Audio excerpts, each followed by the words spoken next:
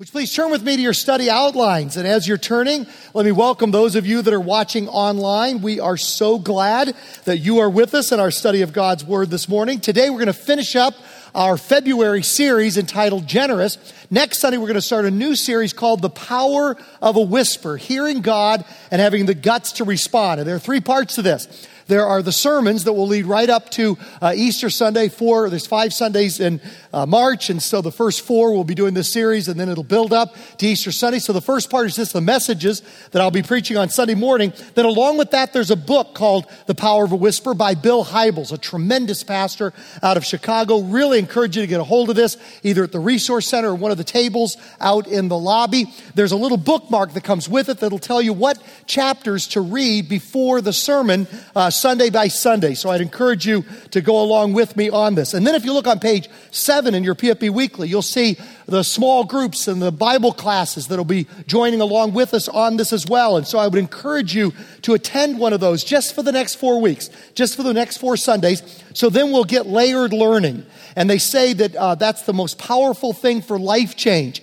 is to have 3 different things going on at the same time. We're reading this in our daily quiet times, our time alone with God. We're hearing the messages on Sunday morning and then interacting with other Christians in the classes there as well. Now, if you already got one of these books ordered through your class, this is the same book I'm talking about that's out in the lobby. So you don't need to buy another one of those. You've already gotten it through your class. But really encourage you to do all 3 parts of that so that you'll get the most out of it. Now, as we finish up our series entitled Generous, we're going to put a verse up here that Jesus said 2,000 years ago.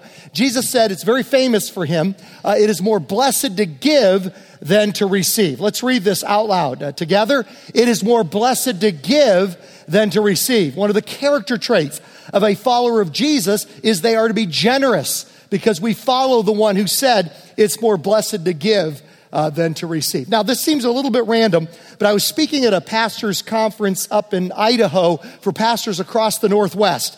And a pastor came up and told me about this particular video clip. And there's just this one line that I love out of it that I'd like to apply to this. So let's just watch this together. Roger, what do you got? What do you got? Make a hole! Give me that. Make a hole, hey! Make a hole! I got ammo! Grab what you can! Lieutenant, you're a godsend. What's the situation? I heard you guys are coming in. There was an ammo dump, so... Here. Is it just you guys in the 101st? Looks like. What hit you, fellas? Everything. Our crowd's had tigers, panthers, SPs, Stukas, Arty, and infantry just kept on coming. What's your name, Lieutenant? George Rice, 10th Armor. Good work, son. You got any more mortar rounds, sir? We're real short. I'll try to make another ammo run if I can, but don't count on anything. Thank you, sir. Take this kid. Panzer Division's about to cut the road south. Looks like you guys are gonna be surrounded. We're paratroopers, Lieutenant. We're supposed to be surrounded. Good luck. Thanks.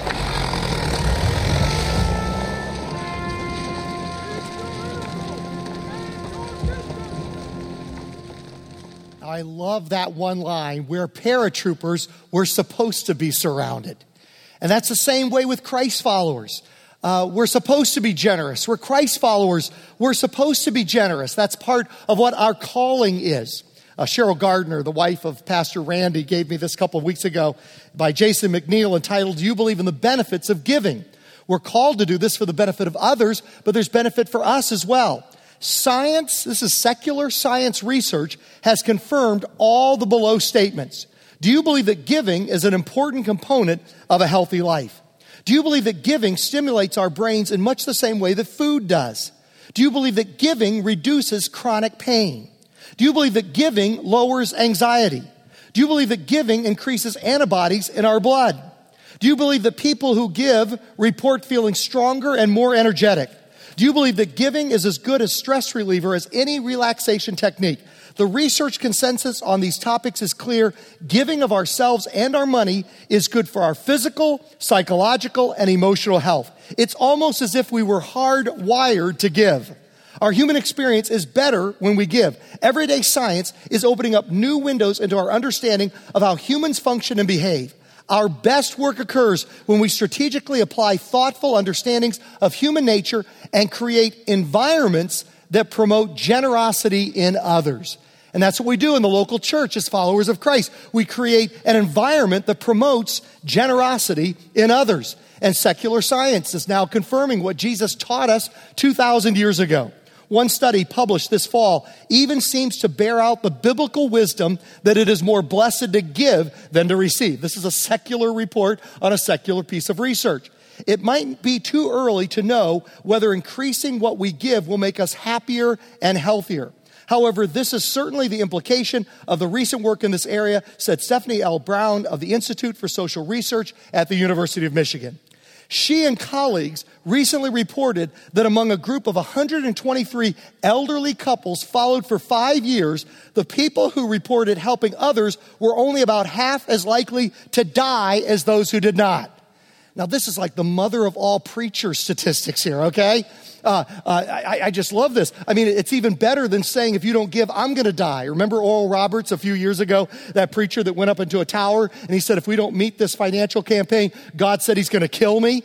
I've always been afraid to do that with you guys because you'd be like, well, whatever. I hope our next pastor is a nice guy. So I've never personally taken the risk on that. But this is like so much better. This says if you don't give, you're going to die. And so, that's like fantastic. I'm just kidding, kind of, but it's what the research says. Okay, it says, it's unbelievable that about half as many died when they were givers as receivers. Also, in a study of more than 2,000 Presbyterians published this fall in the journal Psychosomatic Medicine, behavioral scientist Carolyn E. Swartz and colleagues reports that improved mental health seem to be more closely linked to giving help than to receiving it. We do better emotionally when we give help than when we receive help. And this is what Jesus has been teaching us for the last 2,000 years. It is more blessed to give than to receive. Now, as we finish up this series, we're going to look at God's financial plan that works. Our theme verse has been Proverbs 3, 5, and 6. Trust in the Lord with all your heart and lean not on your own understanding. In all your ways, submit to Him. We do this in so many areas of our life.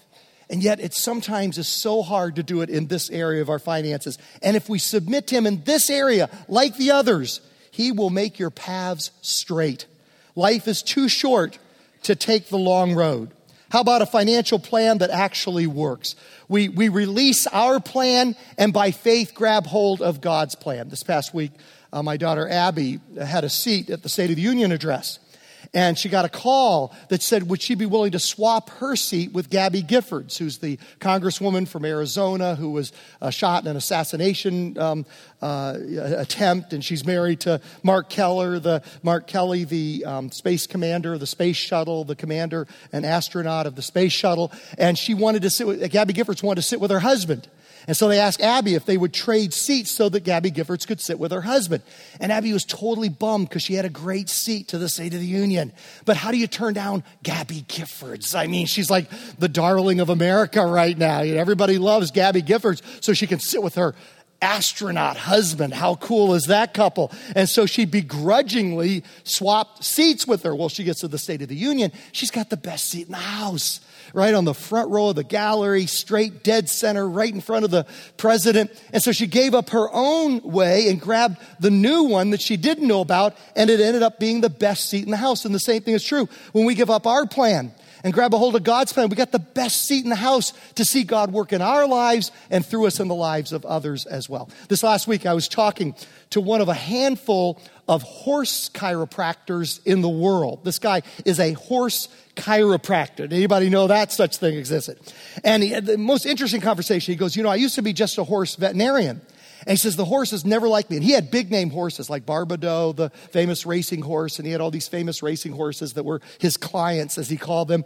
And he says, when I was just a veterinarian, the horses didn't like me because I might stick my hand where they didn't want me to stick it. And they might give me I might give them a shot. And so it says, whenever I walked into the stall, they went into the back of the stall and they cringed in fear. And they did not like me. Then I began to specialize just in horse chiropractic. And he says, now the horses love me.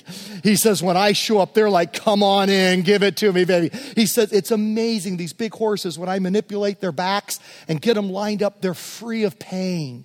And they feel so much better and so much movement. He says it's the most precious thing. These big old racehorses will just give him a hug. They'll just take their big old head and flop it right on him.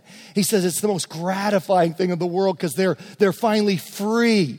And the same thing is true when we release our plan and grab a hold of God's plan. Finally, it's working. Finally, this thing is working in our lives. Now, the first part of this, it says there in your study outline, is want not. And this is the whole area of contentment, of learning to be content. One of my favorite quotes is, want what you have and you'll have what you want.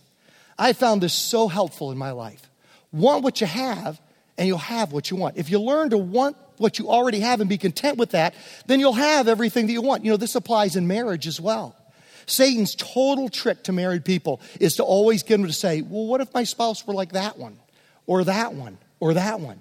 And so he tempts us to always be dissatisfied, always wanting something different than what we've got. And this applies in marriage as well. Want what you have and you'll have what you want. Learn to appreciate what drew you to that person in the first place. Want what you already have and then you'll have what you want. And so the Bible says to learn to want not, to learn how to figure out how to be content with what we have. Let me explain it this way. Say you've got a $48,000 desire, but a $36,000 income. And there's this gap. That's what we call the frustrated life. That's what we call the anxious life. That's what we call, if we try to make up the gap through debt, we call that the indebted life. Well, say your income grows to $48,000 a year and you keep your desires at $48,000. That's what we would call the good life. That's a good life right there, okay? But if your desires are always just a little bit ahead of your income, and through life, as your income goes up, your desires keep going up. If that happens, we're always going to be either in debt, trying to make up the gap, or frustrated or anxious. Now, the best of all is if we hold our desires at this level, even as our income goes beyond it, now we have a generosity gap.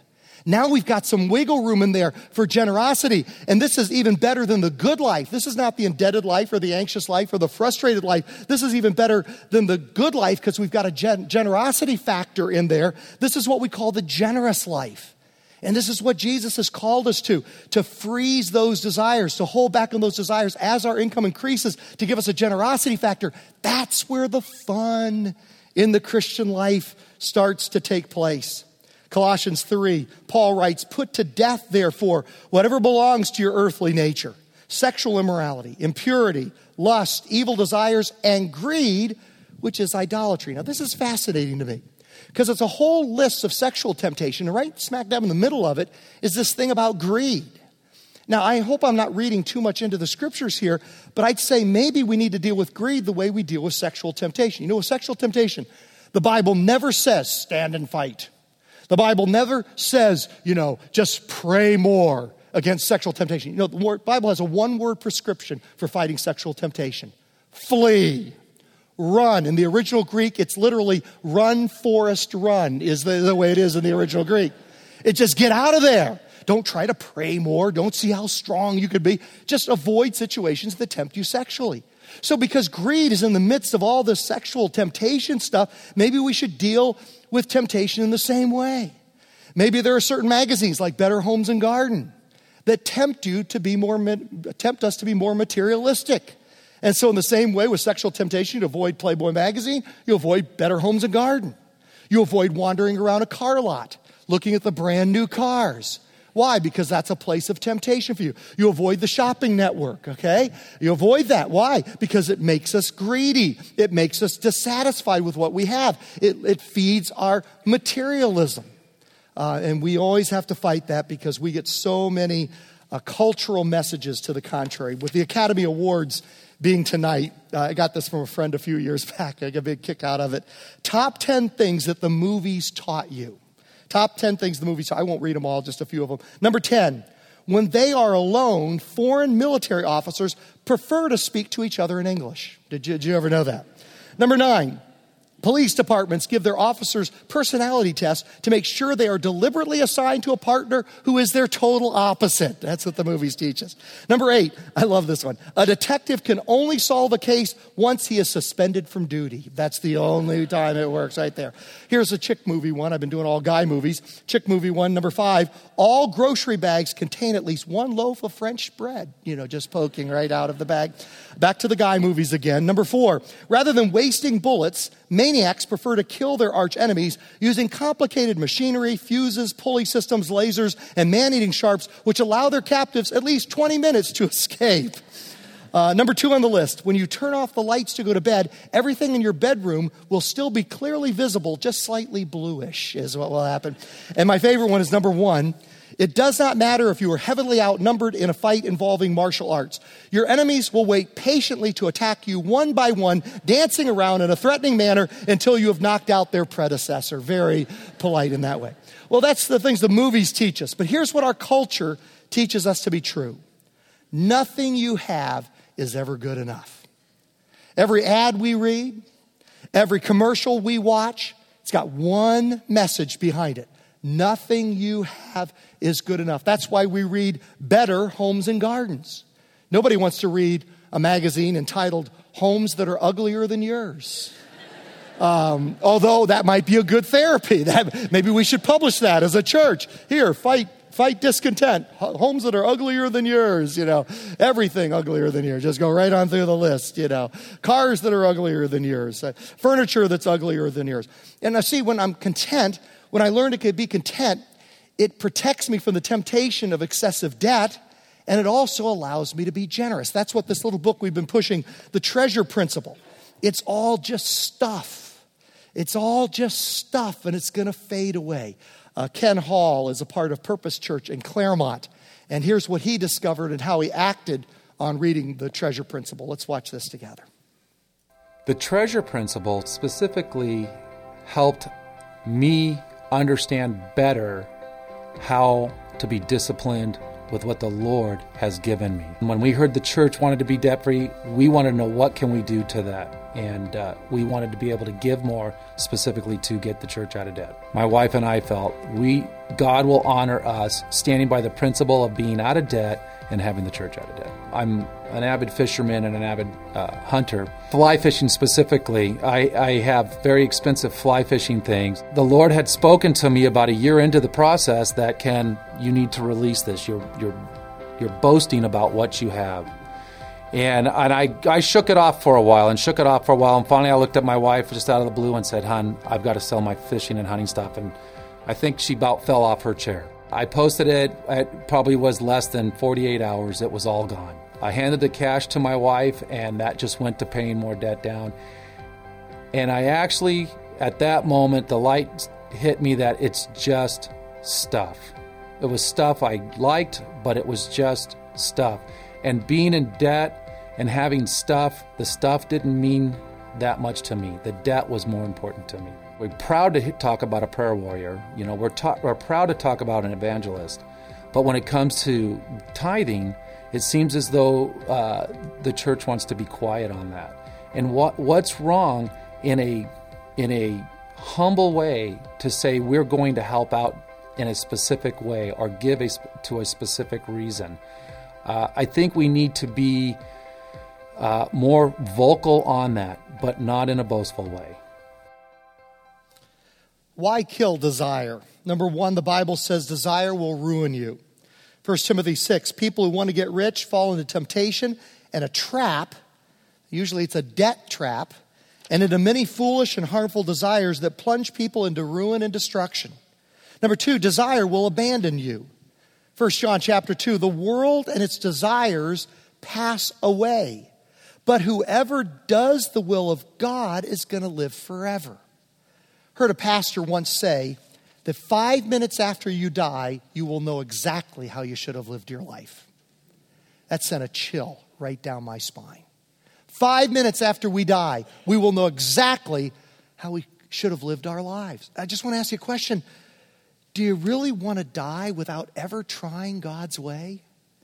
Do you ever just want to, in the grip of fear, from releasing your own plan and grabbing a hold of God's plan? Do we really want to die without ever trying God's plan in a variety of different areas of our life? But today we're particularly talking in the area of generosity. Now, how do you kill desire? First of all, you wear Christ. Romans 13, rather clothe yourself with the Lord Jesus Christ. We learn to delight in the things of the Lord. Not just saying, I'll have my quiet time where I read my Bible and pray and check it off the list and now I get on to the fun stuff of the day. But learning to delight in that. Learning to delight in worship. Learning to delight in the study of God's Word. Christian fellowship, serving God, serving others, sharing Jesus with other people. Learning to delight in those things and do not think about how to gratify the desires of the flesh. Don't even think about it. Stay away from the magazines that feed materialism, or the shopping channel that feeds materialism, or the car lot that satisfies, that feeds our materialism, and learn to be content. Number 3, listen to sound teaching. 2 Timothy chapter 4, for the time will come when people will not put up with sound doctrine. Instead, to suit their own desires, they will gather around them a great number of teachers to say what their itching ears want to hear. This is what we call the health and wealth gospel. The prosperity gospel, in which we baptize the materialism and desires of people. God does not want us as an end all to be prosperous. He wants us to be generous. Now, He will make us prosperous in order to be generous. But it's not meant to be an end in itself to be prosperous. We are called to be prosperous, and God will bless us and He will bring prosperity, but for the purpose that we can be even more generous. Overhaul the cause. The law of cause and effect, my friend Tom Mercer writes, you can choose a cause or you can choose an effect, but you cannot choose both. And this is what leads to frustration in life. We want our cause to have God's effect. Our cause will lead to our effect. Only God's cause, and doing it His way, will lead to God's effect. Next page of your study outline. Proverbs 3 verse 9, honor the Lord with your wealth. When you think about it, you honor the Lord in all kinds of different areas of the Christian life. Why not honor Him in this area as well, with the first fruits of all your crops? Then your barns will be filled to overflowing. That you do God's cause, here's God's effect, and your vats will brim over with new wine. Malachi 3, bring the whole tithe into the storehouse. That's God's cause. Then God's effect, that there may be food in my house. Test me in this, says the Lord, and see if I will not throw open the floodgates of heaven and pour out so much blessing that there will not be enough room to store it. Mark 4, Jesus said, consider carefully what you hear, He continued. With the measure you use, it will be measured to you and even more. Mary Crowley, who's the founder of the Home Interiors and Gifts, used to say, cast your bread upon the waters and it'll come back to you buttered. Cast your bread upon the waters, and it'll come back to you buttered. This is why we push Financial Peace University. If you look at page 2 there in your PFB Weekly, we're starting another one here in a few weeks, or I think it's right after Easter. And this is why we want everybody to go through, because it gives you the nuts and the bolts as to how to live the generous life. Let's hear from our sound man. Jeremy Reinders is usually kind of behind the scenes doing our sound here at our Pomona campus, but let's hear from Jeremy and from Tara right now. Well, after taking the class here at the church, we really felt led to take it home to our friends that we had from work and just people we knew. And we asked about teaching a financial peace class at our house. And we're now in the middle of teaching it a second time. We've had many friends go through the class in our house. Many of them were young married couples. Some of them, one couple got married while taking the class. Another couple, we actually gave financial peace as a wedding gift. That they paid the money and we paid them back if they completed the class. We found something that is blessed by God to help other people get out of this slavery of debt. And our kids, see all these friends come to our house and we talk about this financial stuff with them too. They went through Dave Ramsey Jr. with us, with us. And so we've got our chore charts and stuff, and they're learning to give and to save and to spend and all of that kind of stuff along with us. Dave Ramsey makes it very clear that you give 10% back to God, And so that was the first thing that we did. 90% blessed by God goes a lot further than 100% of you trying to juggle that and decide when it's okay to give money to God. Direct withdrawal, bill pay, every day on payday. And that was, it felt better to give it, even though it'd be nice to write that check every week. We realized that was sometimes a stumbling block. And it was better for us to just know that it was coming out of our paychecks on payday every week. And it felt right for us. Well, we never dip into the tithe to pay a bill. Yeah. So that's good. It really is hard to get out of debt. And it's nice to go through the class and get excited about it, to understand the underlying reason of why, and to see the giving that can come once you've, beyond your tithe, once you've paid off all your debt. God has an amazing ability to make math work. I don't quite understand it sometimes, but He covers everything. He covers everything that you need. And if He can cover everything you need, then you're going to want the things He wants for you, and He'll cover those too. Once you catch a glimpse of how God wants you to treat your finances, it becomes this thing that you want to share. That we left and went, we have to do this for our friends. You know, we have there's so many people in the world who don't know how God wants them to spend their money, that once you take the class, you can't help but want to share that, which is what led us to do the class at home. Was we had so many friends that we thought could benefit from the glimpse that we had of the peace that would come from spending money and using money the way God intends it, and not the way we think is right. The law of the harvest, what you sow, you'll eventually reap. Galatians 6, verse 7, do not be deceived, God cannot be mocked. A man reaps what he sows. 2 Corinthians chapter 9, remember this, whoever sows sparingly will also reap sparingly, and whoever sows generously will also reap generously. Now, this is an amazing biblical principle. It's supernatural, it's counterintuitive, it's paradoxical. But the Bible has a principle, whatever you don't have enough of, give some of it away, and you'll get even more coming back to you. I mean, for example, in time.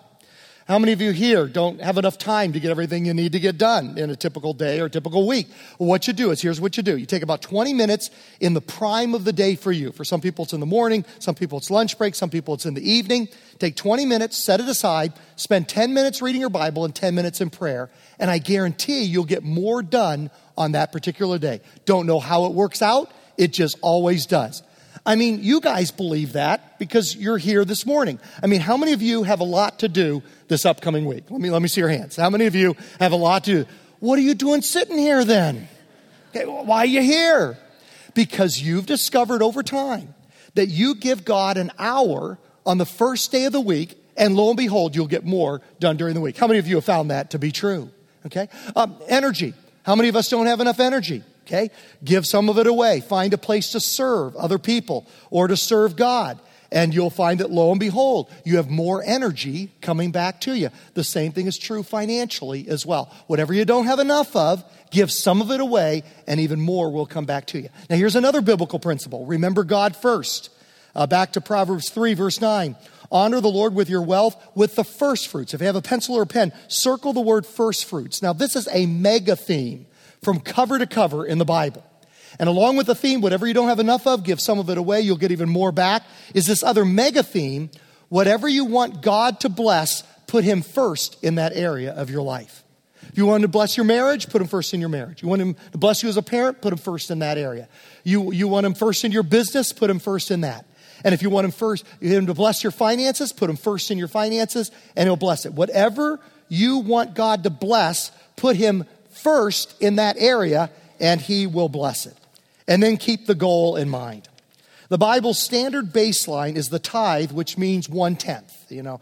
10 cents out of $1, $1 out of 10, $100 out of 1,000, and so on. Now, there's always this ongoing debate as to, isn't that part of the Old Testament law? And we could spend all day debating that, but let me just give you my quick answer to that. Is this just something for the Old Testament believer, for the Old Testament law? Well, real quick, just a 60-second overview of that. Genesis chapter 14, Abraham gave God the tithe, and it was 600 years before the law of Moses. Same thing is true in Genesis 28. Jacob gives a tithe to the Lord. It's 500 years before the law of Moses. Leviticus 27, there you have the Old Testament law. But in the New Testament, Jesus affirms the tithe, and he never abolishes the tithe. And whatever the Old Testament law that Jesus doesn't abolish, he expands on. He broadens it. For example, he says, you're not supposed to kill. Thou shalt not kill in the Ten Commandments. Jesus takes it even further and says, not only are you not supposed to kill, but you're not supposed to hate other people either. Thou shalt not commit adultery, one of the Ten Commandments. Jesus expands it to say not only should you not commit adultery, but don't look lustfully at people of the opposite sex. And so he expands it. And the same thing is true with the tithe. It's basically a baseline, a starting point, kind of a standard baseline, but with New Testament generosity, it is something that guides us, but is not necessarily something it is expanded on as Jesus did in other areas. Now here's the key. And this is really the most important thing of this whole series, is just start somewhere. Just start somewhere. Number one, commit to a specific and strategic amount for 1 year. Just start somewhere. And maybe it's 1%. Maybe it's 3%. Maybe it's 5%. Maybe the whole 10% tithe thing is something you just can't get your mind around. We'll start somewhere. Now, it's interesting. There's a debate going on even between the two books that we've been pushing. I want everybody in our church to read The Treasure Principle. I want everybody in the church to read this book, The Fields of Gold, and both tremendous books. And it's interesting that there's even a debate between these two. Because Randy Alcorn in The Treasure Principle, he would say preaching, what I just did, start somewhere rather than start with the 10%. That's like preaching partial obedience. He would compare that to me saying, if you're committing adultery 6 times this past year, try to cut it down to 3 times in the coming year. That's what he would say on that. Now, Andy Stanley agrees with me, and that's why he's right in this particular instance, is that he believes it's more like a spiritual discipline. Rather than an act of like a commandment, it's more of a spiritual discipline. So he would say, for example, in a workout, you don't start your workouts by bench pressing 300 pounds the first time you go to the gym. Same thing with a quiet time. Notice how with new Christians I always say, start with 15 or 20 minutes of time alone with God every day. So you don't start with like an hour or so. Now, you'll find that as you get into it, you start somewhere, you love it so much, you expand that over time. But you got to start somewhere and build from there. In the area of service, if you volunteer for children's ministry, Pastor Lois wouldn't throw you in a room with 50 third graders and say, I hope this works out for you, No, she'd put you at a table with 8 to 10 third graders, and there'd be another teacher in charge, and you would be an assistant. And then over time, maybe you'd begin to teach that small group and maybe eventually the class. And so I believe personally it's that way with giving. Now, don't, be careful on this, because the biblical standard is the tithe. And boy, I hate disagreeing. I mean, disagreeing with Randy Alcorn on something in the area of giving is like disagreeing with Billy Graham on how to give an invitation. I mean, it's kind of scary stuff for me. So he believes it's more that way. But I'm with Andy Stanley. I think this is something where you just get in the game. Just start somewhere. 2 Corinthians 9:7. Each of you should give what you've decided in your heart to give, not reluctantly or under compulsion, for God loves a cheerful giver. And so you start maybe with 2 or 3%. The average American gives 1 or 2% to charity. Certainly as followers of Christ, we should be ahead of the average American. So I would say start like with 3% or maybe 5%. And if God blesses you doing that, next year go up to 6. And if he blesses you, go up to 7. If he blesses you, the next year go up to 8, 9, 10, and then beyond. Okay? Just start somewhere. Commit to a specific and strategic amount and a percentage. I believe there's great power in a percentage, not an amount, but a percentage. There's something about that. God does speak about that. And that's why he did the percentage of the tithe and not just like a set amount. It was fascinating. This is a total aside. But I was watching online the speech of Dr. Ben Carson, famous neurosurgeon, tops in the world. He's the first one that pioneered separating conjoined twins. Just an amazing man. On fire Christian, spoke at the presidential prayer breakfast. And he said the most interesting thing. He said, he compared God's tithe to the flat tax. And here he is at the prayer breakfast promoting the flat tax based on the tithe. Has nothing to do with anything, but I just thought it was, Now, these are some testimonies from the past, but they speak so well to this issue of starting somewhere that I want to repeat them. So let's watch these together. First things we did was just gave what we could. We just ultimately were reminded that everything really belongs to God, and it's all His. So we trusted Him with what we could, and as we grew in the Lord, we trusted Him with a little bit more, and ultimately to the point of giving Him a full tithe. I believe it was the first time after Glenn got here that he spoke on money, and he talked about the principle of starting somewhere, and we did that. We gave a little more, and a strange thing happened. Nothing. And what I mean by nothing is nothing changed. Kids ate every day instead of every other day, which I thought was going to happen. Cupboards were full, the refrigerator was the same, paid all our bills. So I said, hey, well, give more. Same thing, nothing. It kind of reminded me of Jesus and the fish. You know, we just kept giving a little more each time, more and more and more, until finally we came up. And it was just amazing that nothing's changed. Just to let people know who are trying for the first time, you just try a little bit, and you go a little more, get a little more. Make it a point to look behind you, and you'll see how God's working in your life, too. And that's what really gives you the encouragement to keep going forward and going forward. I can understand being scared to want to jump in and start with 10%. Start small. Start 3%, start 5%. I have an unfair advantage in that when I was a little bitty kid and I got $1 allowance, a dime of it was a lot easier to do than when you're making 50 or 60 grand a year, 70 grand, and you're having to write out a big check every couple of weeks or every month. But, you know, start small and see if God will bless you. And He will, because He has always blessed me. He's always come through. You give a little bit, it's like, okay, here's 3%, and here's 5%, and then eventually you just work up to the full thing. And then you're just kind of like, wow, I didn't realize that this was going to get easier. And I know when we started, we weren't sure whether we would be able to make it. And it's just, we were talking about it as we were driving here tonight, and it's kind of like Nike, just do it. We just started, and it's a step of faith. The Lord says in His Word that tests me on this, and that's what we did, and He's been faithful to us. And I would just encourage anybody to take that same step, start somewhere, and see what the Lord will do, because He will be truthful to His Word. Second part is hold the course, just like Scott was saying there. Test me in this. That's what God says in Malachi chapter 3. And I love what Chip Everett says. Wasn't that like the best? He said, I thought the kids were going to eat every other day. And lo and behold, we tested God and they ate every day. And so if you go broke, stop doing it. If you go broke, back off from it. But you know, in over 30 years as a pastor, I've never had a single person tell me that they had to do that. And then number 3, continue toward your goal. One more time, and I won't bother you about this anymore after today. I want everybody in our church to read these 2 books. Treasure Principle, Fields of Gold. Treasure Principle is so powerful. You saw how that affected Ken in his testimony earlier. Such a powerful book. And then Fields of Gold. This is such a great book. Let me tell you, you don't have to raise your hand on this one. This whole talk, does it make you nervous? Does it make you anxious? There's this fear connected with giving. And the thing that Andy Stanley does in Fields of Gold is just like a laser. I've never seen a book like it that just simply addresses the fear of giving. Fear that, like Chip said, the kids will only eat every other day rather than every day. It completely addresses the fear of giving. It's a quick read. You just fly through it in a couple of hours. Very fast read, easy read, a lot of great stories.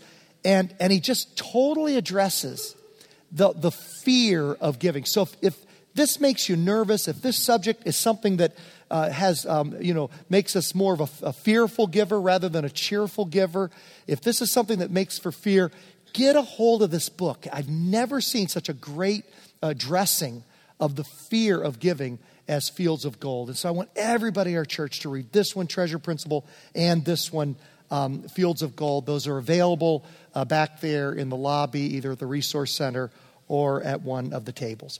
Today, we're going to have prayer and anointing for those that want prayer in accordance with James chapter 5. Right over here, the deacons are going to be in this room right off the worship center here. If you'd like prayer for a physical need or some other need, any need you might have, they would just love to pray with you if that would be an encouragement. And the deacons will be right there in that door as soon as the service is over. So let's stand and have our closing benediction.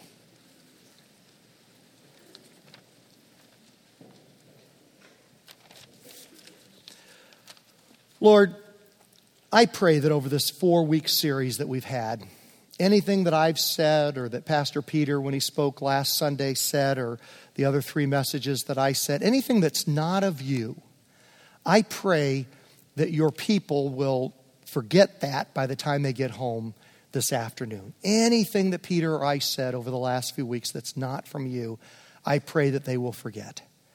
But anything that is of you, I pray that you'll help us to remember it and to have the courage, the faith in you, the trust in you to act on it. Lord, we don't want to finally figure out how we should live 5 minutes after we die. Your Bible tells us how to do that ahead of that moment. And so, Lord, anything that's of you, help us to remember it and to have the courage to put it into practice. And then our closing benediction is from Acts 20, verse 32. Now I commit you to God and to the word of his grace, which can build you up and give you an inheritance among all those who are sanctified. We pray this in Jesus' name. And all God's family said, amen. God bless you guys.